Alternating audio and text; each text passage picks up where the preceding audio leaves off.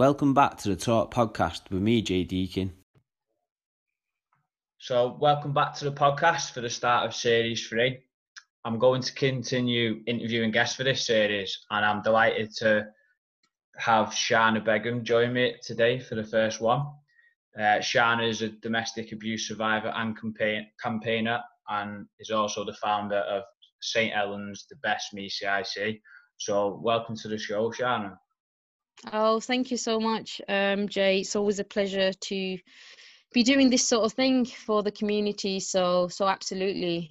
Yeah, thanks. It's great to have you on. Just before we get started, where can the listeners find you on social media? Yeah, so social media, I'm on Twitter, Facebook, Insta as well. I'm on Instagram as well. So if you follow anything that says St Helens, the Best Me CIC, we're on www.sthelensbestmecic as well. So just, you can find us on the internet as well. So my Twitter account, I think, is at coaching84.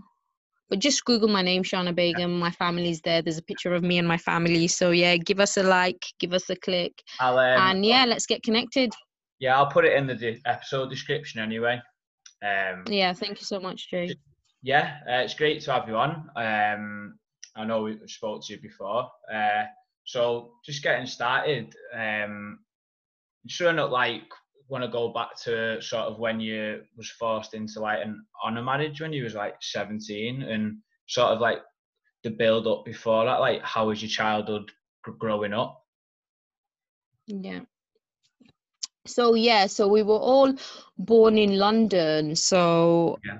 It was East London. So I was raised in East London. My dad and mom came from Bangladesh. So after the Second World War, there was a calling for people to come and rebuild the country. My father was one of them, and eventually got married to my mom, and she was a village lady from Bangladesh, and she was brought over to this country, and 6 kids were born in London. Some of us were born in Manchester, but most of us were born in London. So being raised up with a family who have a sort of South Asian, a different culture, let's just call it a different culture, different belief systems, and we were completely British, so we were Westernized kids, and that was conflicting as it is. You know, my dad,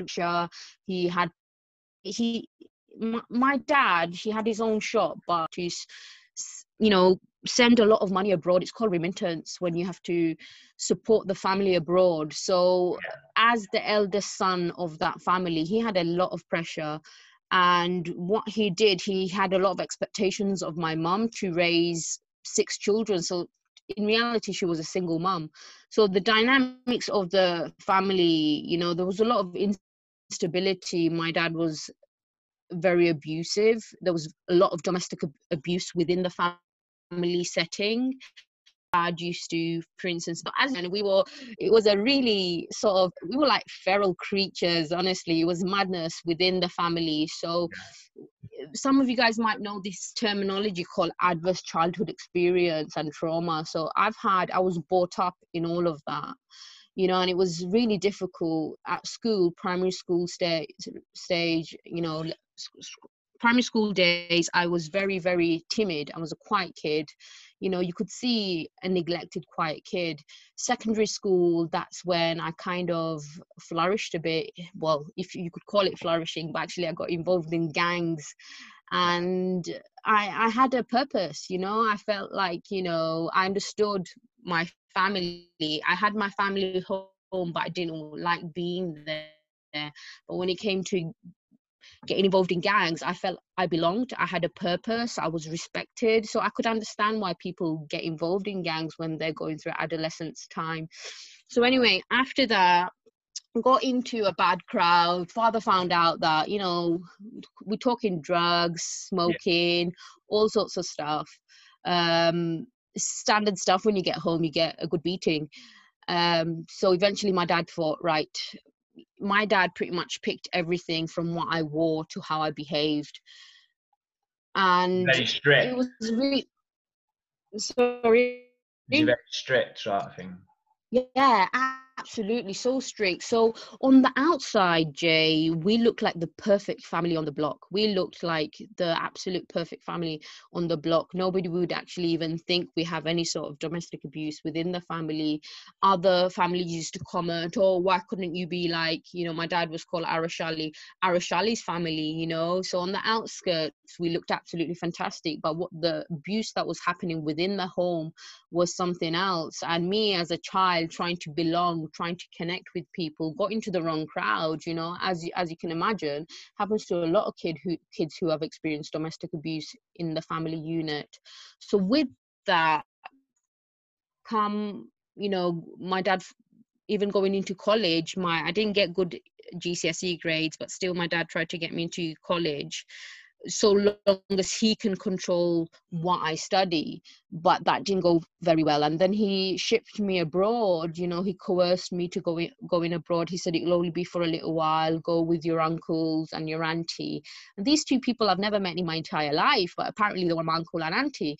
So eventually they got me on a plane. I went abroad, and that was it. I was in a village, no phones. Remember, there was no technology in this village, no electricity. Wow. I was completely abandoned in this. It was like a mud hut, with cows and chickens and ducks. Honestly, it was so surreal. You have to bathe in the lake. And this was in 2001. Yeah. And they wouldn't let me come back to this country. They took my passports off. Remember, in Bangladesh, women's rights, we don't even have rights in that country. And I was just abandoned until my father said, you will get married. So I had to get married to this other person. So I was forced into a marriage to this older man, and I hated it, but eventually I was let back into this country.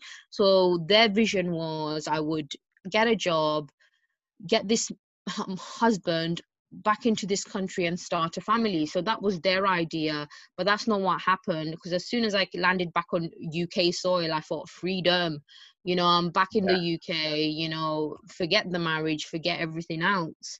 And again, my father thought I was becoming too westernized. Once an Asian woman gets married, she doesn't belong to her father anymore. So we women, we are seen as objects. So I wasn't owned by my father anymore. I was actually owned by my husband's side. So my brother-in-law, who was in this country, felt I was too westernized. And again, my father got very aggressive. He actually tried to murder me. So I should really give a trigger warning about this as well beforehand, in case anybody's traumatized by my story. But anyway, my father tried to take my life. Yeah. So put that in the beginning. So my father tried to kill me, strangle me. I remember that day, I actually wet myself. Wow. And, when somebody's trying to strangle you, and I was in my 90 as well, and I ran out the house, and I was actually pregnant with my daughter, and I didn't realize I didn't have any shoes on. And it was absolutely horrific. I can't remember it all, because that's what your brain does to you. You forget. So eventually was rehoused in a place called Bolton. Didn't know it was domestic abuse. Again, fell prey again to another abuser, 9 years down the road, because nobody taught me about domestic abuse. So not only was I prey once to honor-based abuse and domestic abuse, it happened to me again when I came into this abusive relationship in 2012 this time. And again, they say about domestic abuse and victims, we become managers, experts in managing the abuse. We understand the abuser and we try our best to manage it. Don't get him angry, and you won't get hurt. To the point I was so brainwashed. Jay. I developed a really bad eating disorder, and it came back again. And that was my coping mechanism. And 2 more children came from that abusive relationship. It was a horrible, sort of horrific thing. But again, in Asian culture, similar to what men experience, actually, men can't express their emotions, or it's not allowed, it's not tolerated. And Asian community, we need to be mindful about what society thinks about us as well. So we have to bottle all of this abuse up. Whatever's going on in the house, it's a private matter. So I couldn't even talk about it. And in the outside world, it was probably a different picture to the people outside. But nobody asked me that question, are you okay? What's happening in your house? So eventually, you know, I built up the strength to leave that relationship, and that's when it gets the worst. That's the dangerous time in domestic abuse relationship. Again, still not realizing it's domestic abuse. I heard the terminology domestic violence and domestic abuse, but never fully understood the risk factors around that, because obviously I'm managing. Yeah. Sorry. You didn't think that you was being like domestically abused, sort of, like. Yeah, you know, there was lots of abuse in that relationship. Everything from, you know, drugging, raping, there was physical violence, there's lots of coercive control. He wouldn't let me go to work. So there's lots of abuse within what I've experienced, but never for a second did I question that it's domestic abuse. I never knew that. So again, there was a point where it was nearly night. It was October the 13th when he cut my CCTV, front CCTV, back CCTV. Obviously, I ended the relationship, and yeah, he tried to murder my entire family, and I didn't know. I was oblivious to all of this, and I thought the next morning, why is nothing working for me? Obviously, I installed this CCTV because of his behavior deteriorating, and for my own safety. But eventually got to the point where we had to leave, because once I saw him on that camera cutting my CCTV, that's when the penny dropped that I know I can't control this situation. Because even with my father, I thought I could manage this. Nothing's happening to me, this is just the way life is. I actually normalized the abuse, and again with this abuser, this perpetrator, I again normalized the abuse again without realizing. And I only fled when it was life or death in 2018. But then when I entered the refuge, it was the same story that the refuge told me in 2001. Don't worry, you're a poor victim, we'll help you, your baby's your family now, you don't need them. That whole victim mentality, that I am the victim.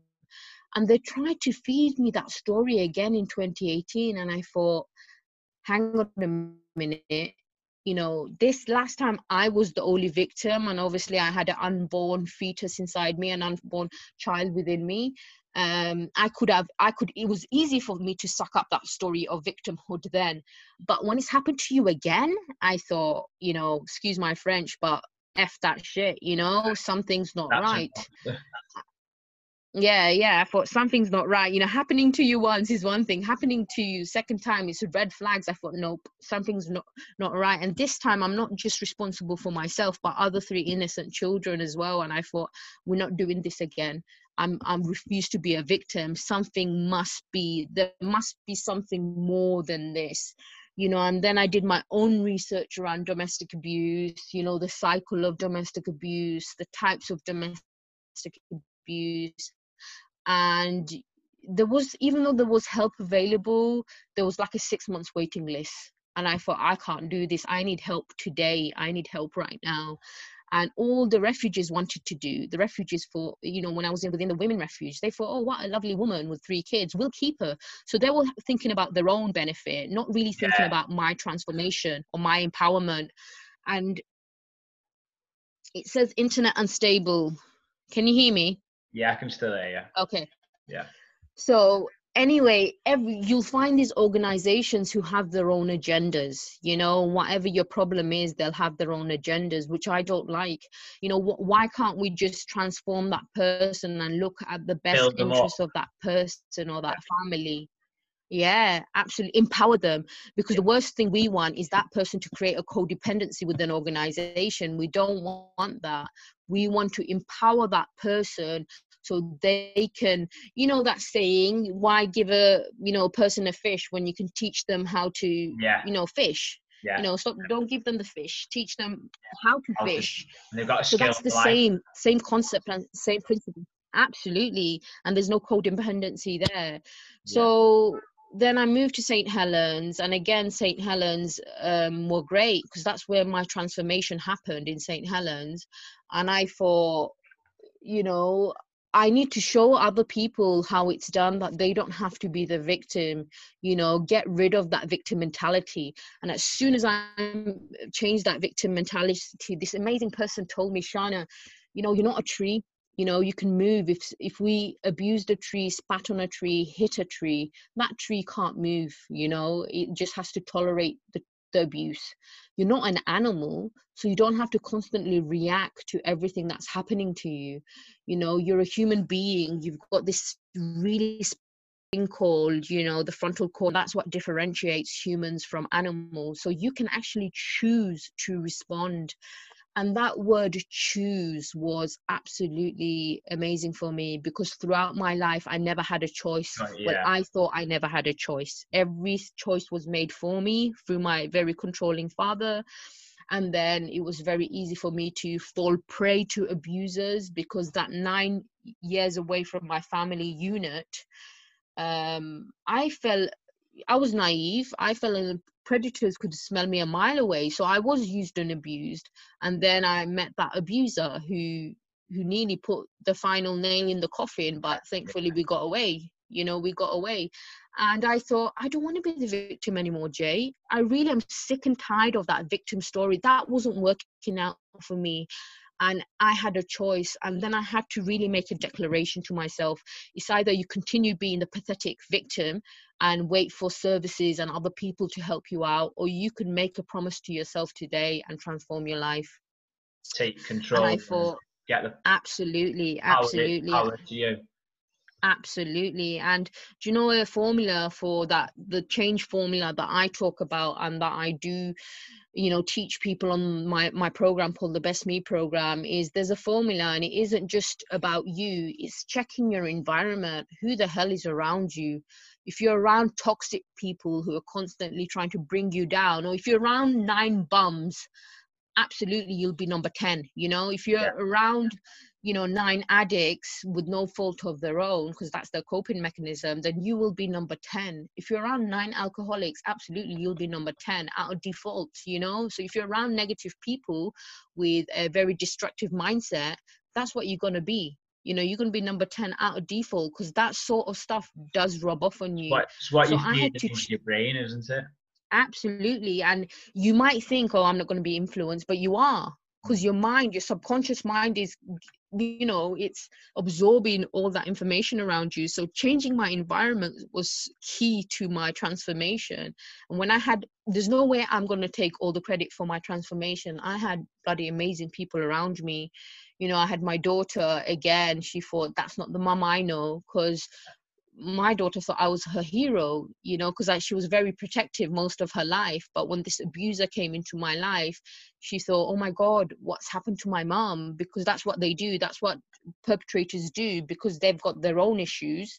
They want to control you and they want to break you down. And slowly, they take away your autonomy, your individuality, to the point that you're second guessing yourself, to the point that they destroy you, that you have no freedom. And the stalking and harassment I went through is absolutely disgraceful. But again, when we look at the services, it's really difficult to evidence stalking, harassment, and even coercive control. But there was lots of that. So now. So that was a brief snippet of my story then. But the message I really want to send out to all the listeners is, please, people around you are going to give you a belief from childhood, and you are going to accept that belief.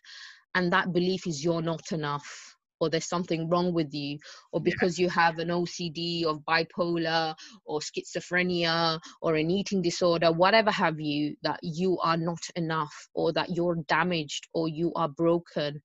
Let me tell you something, Jay, that's all nonsense. That's completely nonsense. Definitely agree.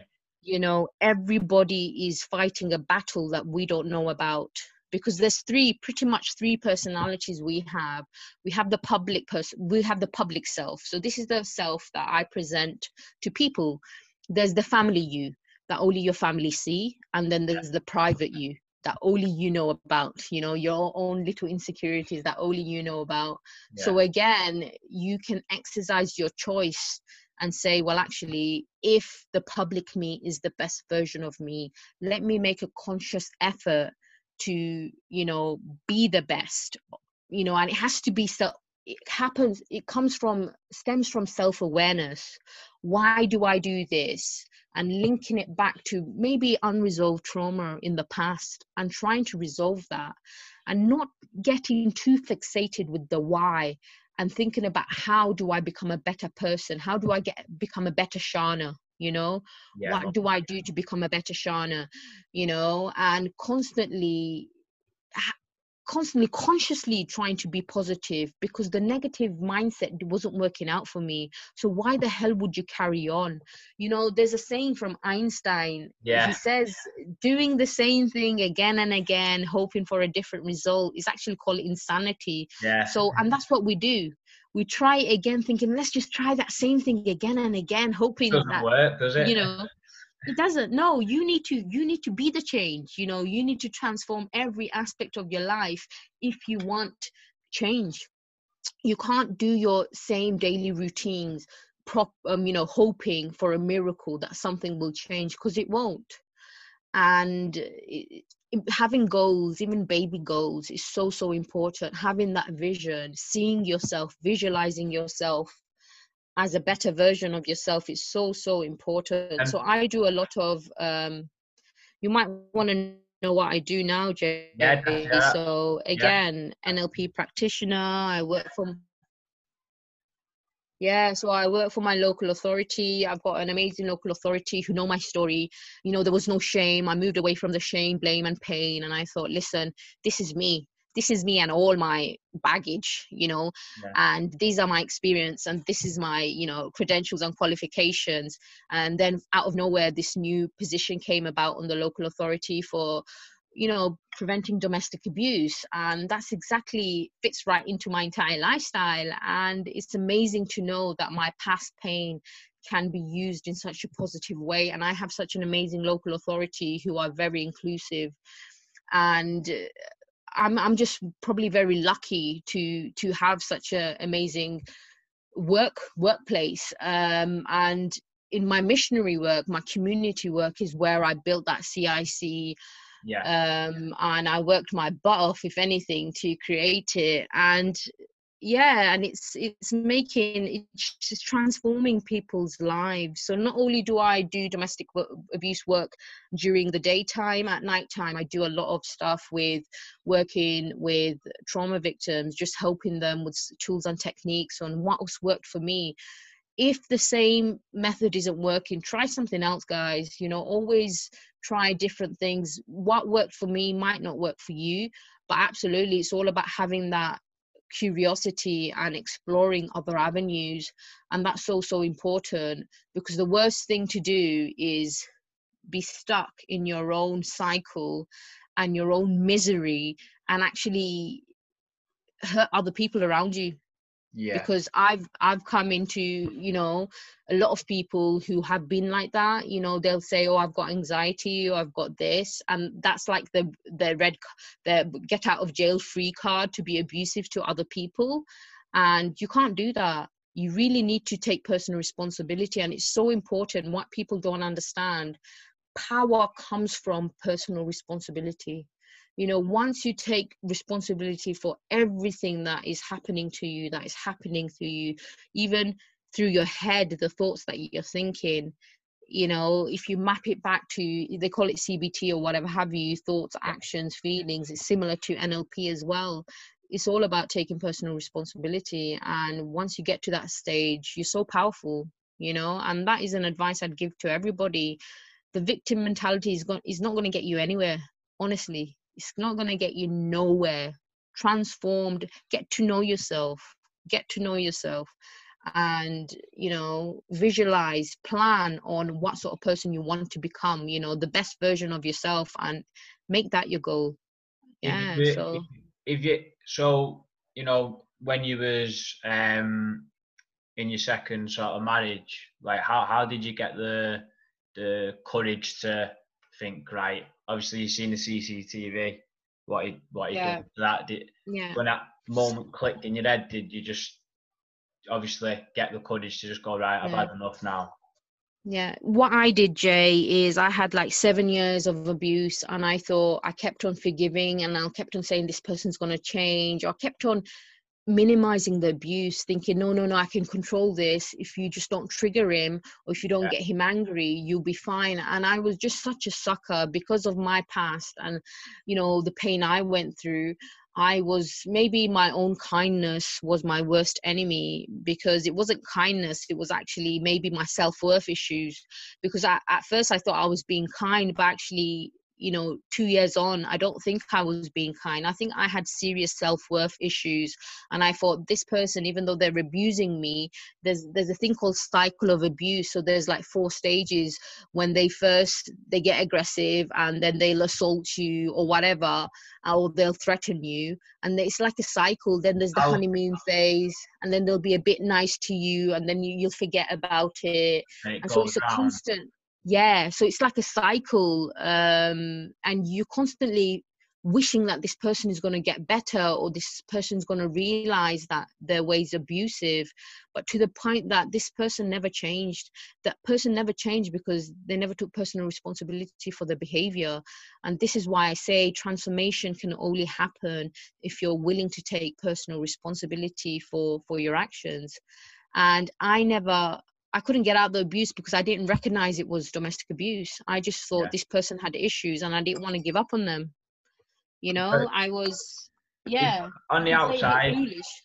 on the outside, Sorry. Shana, sometimes you think, why do people put up with that, and why can't they just walk away? But it's a lot more complex in it, and there's a Absolutely. lot more I things mean, going on. yeah, I mean, I had 3 children. One was in the middle of a GCSEs. She Yeah, was a bit of a smart kid, so she was undergoing GCSEs at year 10. Who pulls their kids out during GCSE times? You know, it's madness. All she knew was that area, so I didn't want to pull her out. I had 2 other kids, even though they were terrified of him, and he was actually abusing my children too. But at the time, I thought, you know, they couldn't speak, so my kids had their speech issue as well. So it was lots of things. I had 2 little infant kids.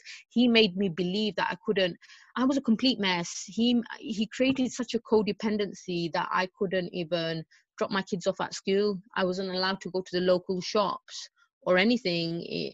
And he control. made me believe, yeah, he made me believe that I couldn't do all of that. And I let him make me believe, because there has to be an element of me taking personal responsibility. Yeah, But that's what happens with, you know, perpetrators. What perpetrators is do, they slowly break you down.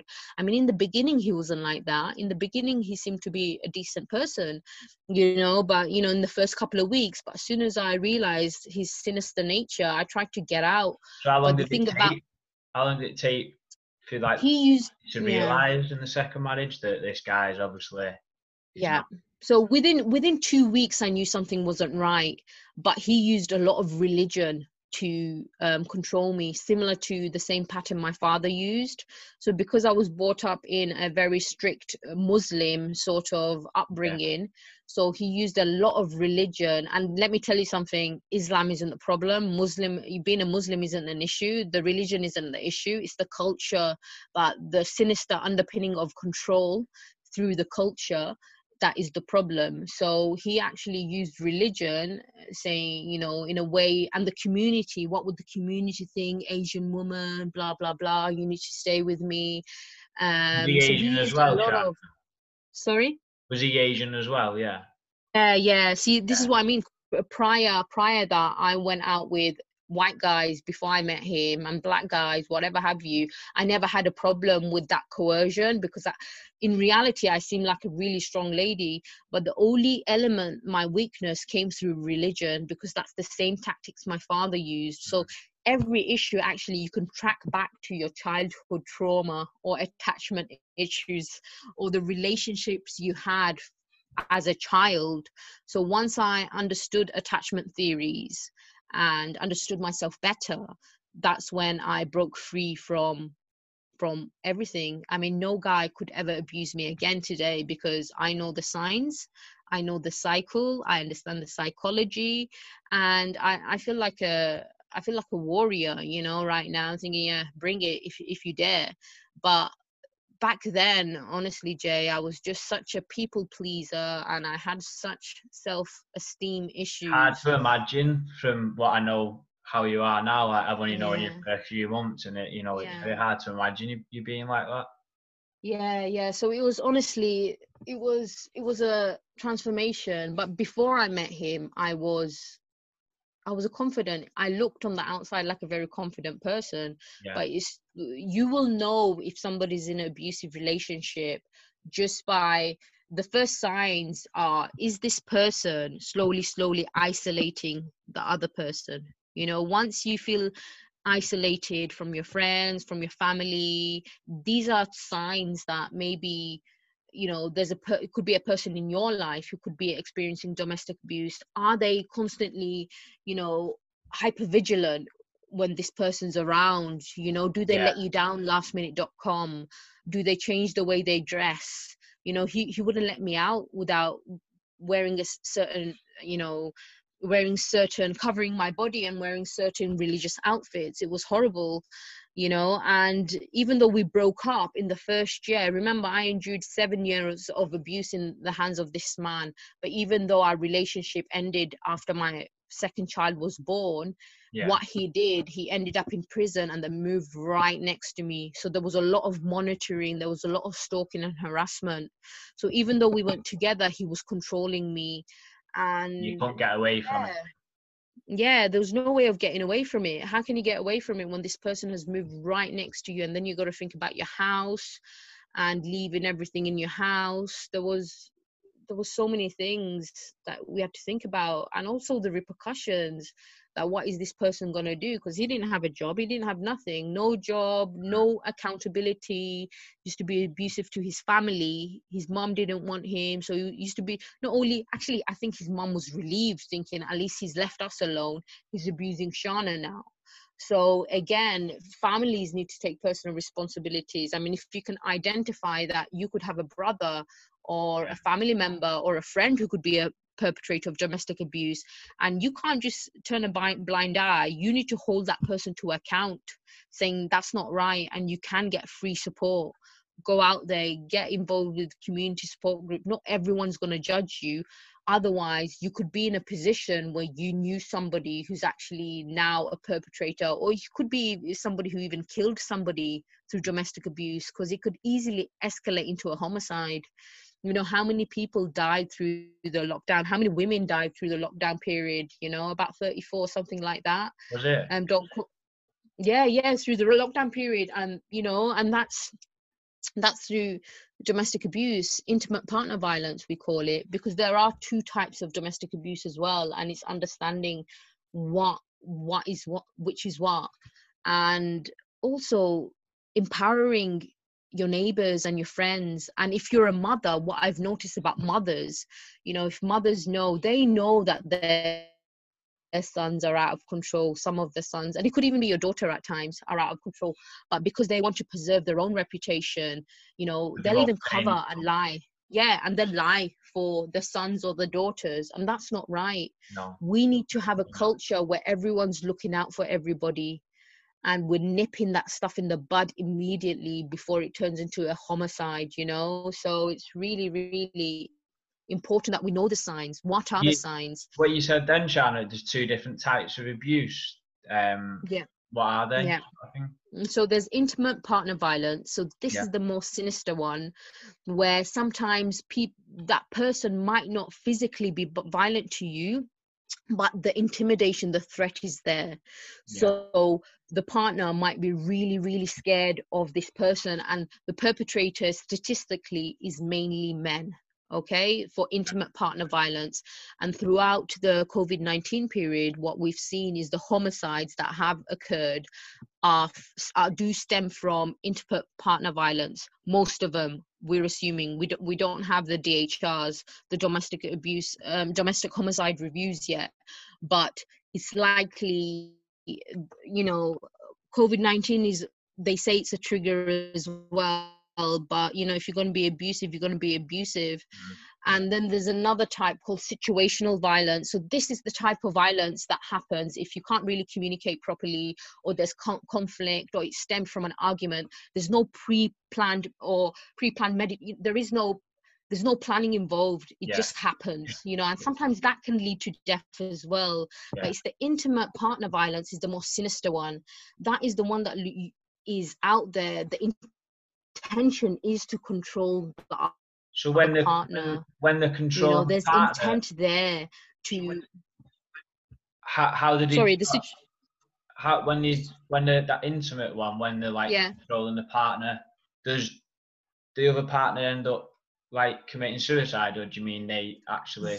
Yeah. So intimate partner violence, lots of things can happen with intimate partner violence, but we say that is slightly more sinister because that can end, if the relationship ends, that's the most dangerous time. So if you have somebody who is a perpetrator who is very controlling, so very controlling, how strict rules in the house, where you can go, you know, what you wear, very, very strict, and very controlling, those ones are very dangerous, because if you end that relationship, that can turn into you know, they'll end up killing you, because that control has left, you know, that person has left my life, and to the point where you can't, that can turn into a murder. So it's really, really dangerous, intimate partner violence.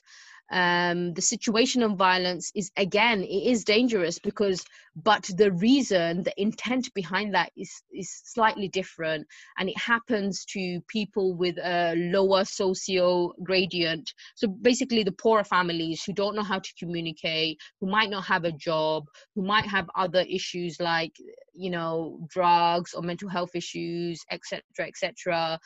Men and women can be perpetrators in situational couple violence. So you'll see a lot of women who are abusive as well, who are perpetrators of domestic abuse. But then you need to understand the type. Was there a lot of control involved? Was there a lot of coercion involved? So that's the difference between intimate partner violence. They call it intimate terrorism and situational violence. So these are two different types. And again, if we don't raise awareness, if people don't understand, forget about professionals understanding. If my Joe Blogs next door doesn't understand these important factors that they should understand, then, you know, how can we save each other? And also there's a link with antisocial behavior and domestic abuse as well. There was a homicide that happened to this lady got killed, and the next door neighbor made so many complaints about noise, but actually it wasn't noise. It was this guy who was obviously abusing her, and eventually he actually heard her getting murdered and thought it was another domestic. So it's really, really important, us as neighbors, that we do make it our business. Domestic abuse should be everybody's business, and we call it out for what it is. We've all got our like responsibility, haven't we? Absolutely. Safeguarding is everybody's responsibility, and we should see it like that it is my business. And also with men, you know, there are victims who are male victims, and it's sad for them because they can't even bloody talk out because of the humiliation. And we find I mean, speak as it is, don't we, about that? So it's So I think domestic abuse, you know, even though statistically is gendered, I think it is gendered because the amount of women I work with is higher than men. But then there's the other argument, well, if men can't disclose it, then that data might not be 100% accurate either. But we don't want to get into that debate. My next guest after you on the next episode is actually a guy who runs Paul Lavelle Foundation, which is in honor of his best friend who died because of domestic violence. So it'll link well with your episode, you know, next to each other, to like just to get the viewpoint on the like on a male point, you know. As you say, absolutely. The story. And sometimes men, when relationships break down, they end up topping themselves. And again, we're trying to say it's not the end of the world. And how do we help people regulate their emotions? How do we even understand what a healthy relationship is? How do we become just a kinder society, realizing the cycle of domestic abuse? You know, I think that if we had more kindness and compassion for each other, you know, and made more connections, then we'd have that confidence to open up. Otherwise we're just stuck, and we can make ourselves believe anything. Does that make sense? So if you're on your own thinking something's happened, but actually in reality it's not even real, it's all in your head, you can amplify that and create that into something bigger than it already is. And it really hurts me when people take their lives, because I promise you, in about 5 years time, in about 5 months time, is it going to matter? In a year's time, is it going to matter? And I bet you when you're in a better state, it won't matter. But the thing is, we trap ourselves, and we get trapped ourselves with our own thoughts, to the point where we just want the pain to stop, you know, It's and only that a feeling of hope. temporary feeling, like you say, isn't it? If A you lot, get the right support, I've seen like the Golden Bridge in, is it California? I think there's been like 30 or something people that have survived, and all of them have said like as soon as they jumped, they regretted it.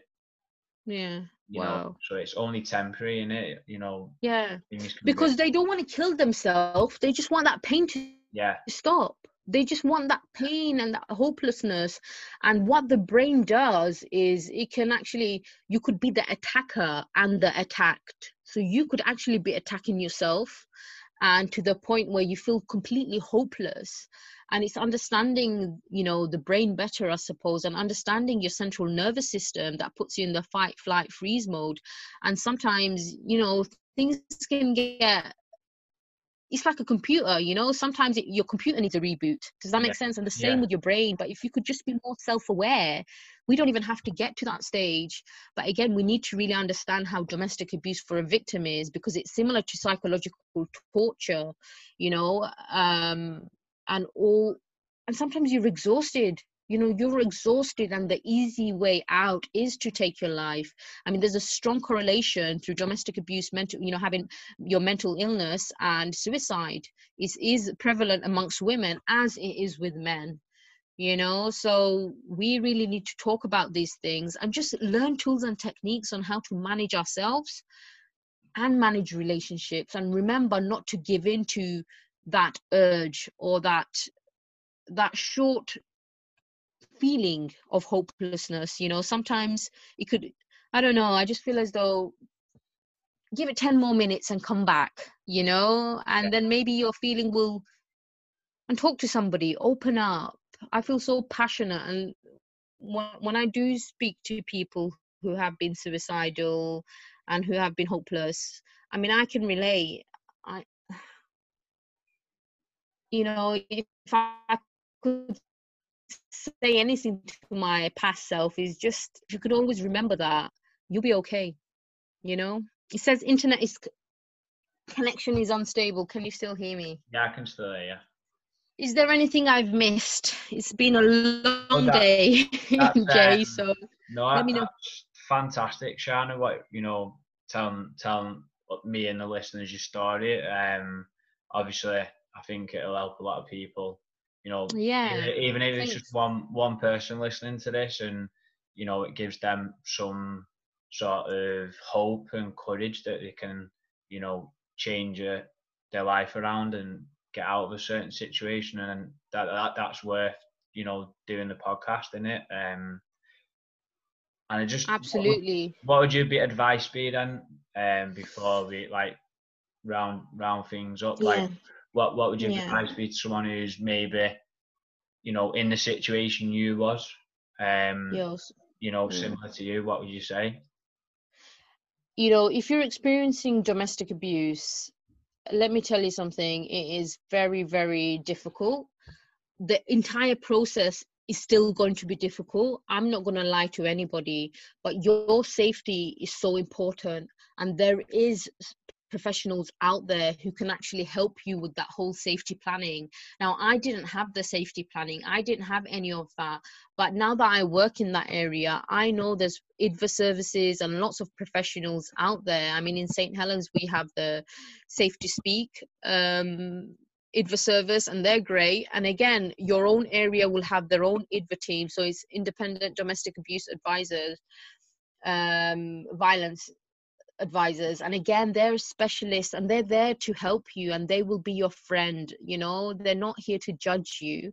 So reach out so they can reach in, if anything. And if you're in a really, really sinister situation like the intimate partner violence that we're talking about, then it's really important that you do reach out, because sometimes you could be like me, going through domestic abuse thinking, I'll be fine, I know how to manage this, don't get him angry and you'll be fine, you know. And remember, we understand there is a cycle of abuse. There will be aspects where that person is going to be nice to you. You know, there's a thing called Stockholm syndrome, you know, trauma bonding, and it's understanding what these terms mean.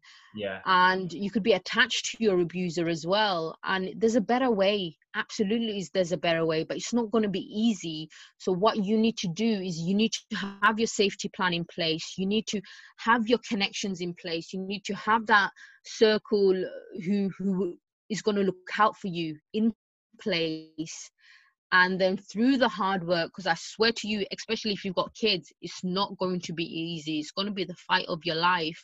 But absolutely, from 2018, for the abuse that I was experiencing and the misery I was experiencing, to 2020 now, within that short period of time, I've transformed my life with the correct support, you know. And it wasn't your everyday standard statutory services, you know, it was the small little grassroots organizations.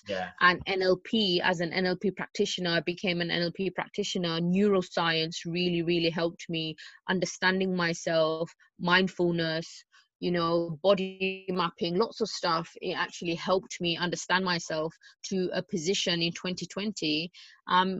I'm in such a better place. My kids are happy. You know, I had 2 boys who used to wet themselves and not be able to talk. They can talk. I can't even shut them up now, you know, and they don't do that anymore. So, and they've forgotten about the abuse. I've got my 16-year-old daughter who's actually a director of that company that I run, and she's bloody flourishing. Does that make sense? And we work our balls off. Not that we have any balls, but you know what I mean? We work extremely hard. We work extremely hard. And my healing came through helping others. So maybe you could be somebody else's hero. Be that hero you needed and you never had, you know. And some people say, well, I don't have a goal, I don't have a vision, this is all I know. I promise you there's something better. And once you look for it, good people will come into your life. You know, absolutely. I've met so many people, become a time to change champion, you know. There's lots of things, and it's just knowing these people. I mean, for instance, me and my dyslexia, so I have dyslexia, and that was embarrassing for me to let that get to me. But again, with time to change, knowing new people, what they did is they got me into touch with their friends and then their friends, and I've got support, you know, and they supported. I mean, how can you say I'm an NLP practitioner, I'm a professional, and I've got this issue, but actually it was consuming me. And then as soon as I told my workplace, they're like, we're gonna sort you out. Does that make sense? And they did. So it's having that courage. And everybody has a bit of imposter syndrome, so don't worry about that. Just be just be okay. Just be okay with your vulnerability, and be perfect with your imperfections, you know. It's as simple as that. Be happy with who you are, you know, and everybody's at a different stage. And never compare, you know. And people are so easy with comparing, this person has that and I don't have this. Move away from that. Get support, have a vision, and we're out there, we're here, we're ready, and to support anybody with whatever issues. You're definitely a shining example, and you know, hope that you're leading the way and showing that it can be done, and you know, recovery is possible, and you can go on to bigger and better things. And it's been amazing to listen to your story, Shana. and I really do think it'll like help a lot of people. So yeah, just really big thank you for coming on the podcast and sharing your experiences. No, thanks a lot, Jay, for having me. I hope you have a podcast about your life, because yeah, every story helps, you know. I should be interviewing you, Jay. Tell us the story. How did it all start? So yeah, absolutely. Always a pleasure. Thank you very much.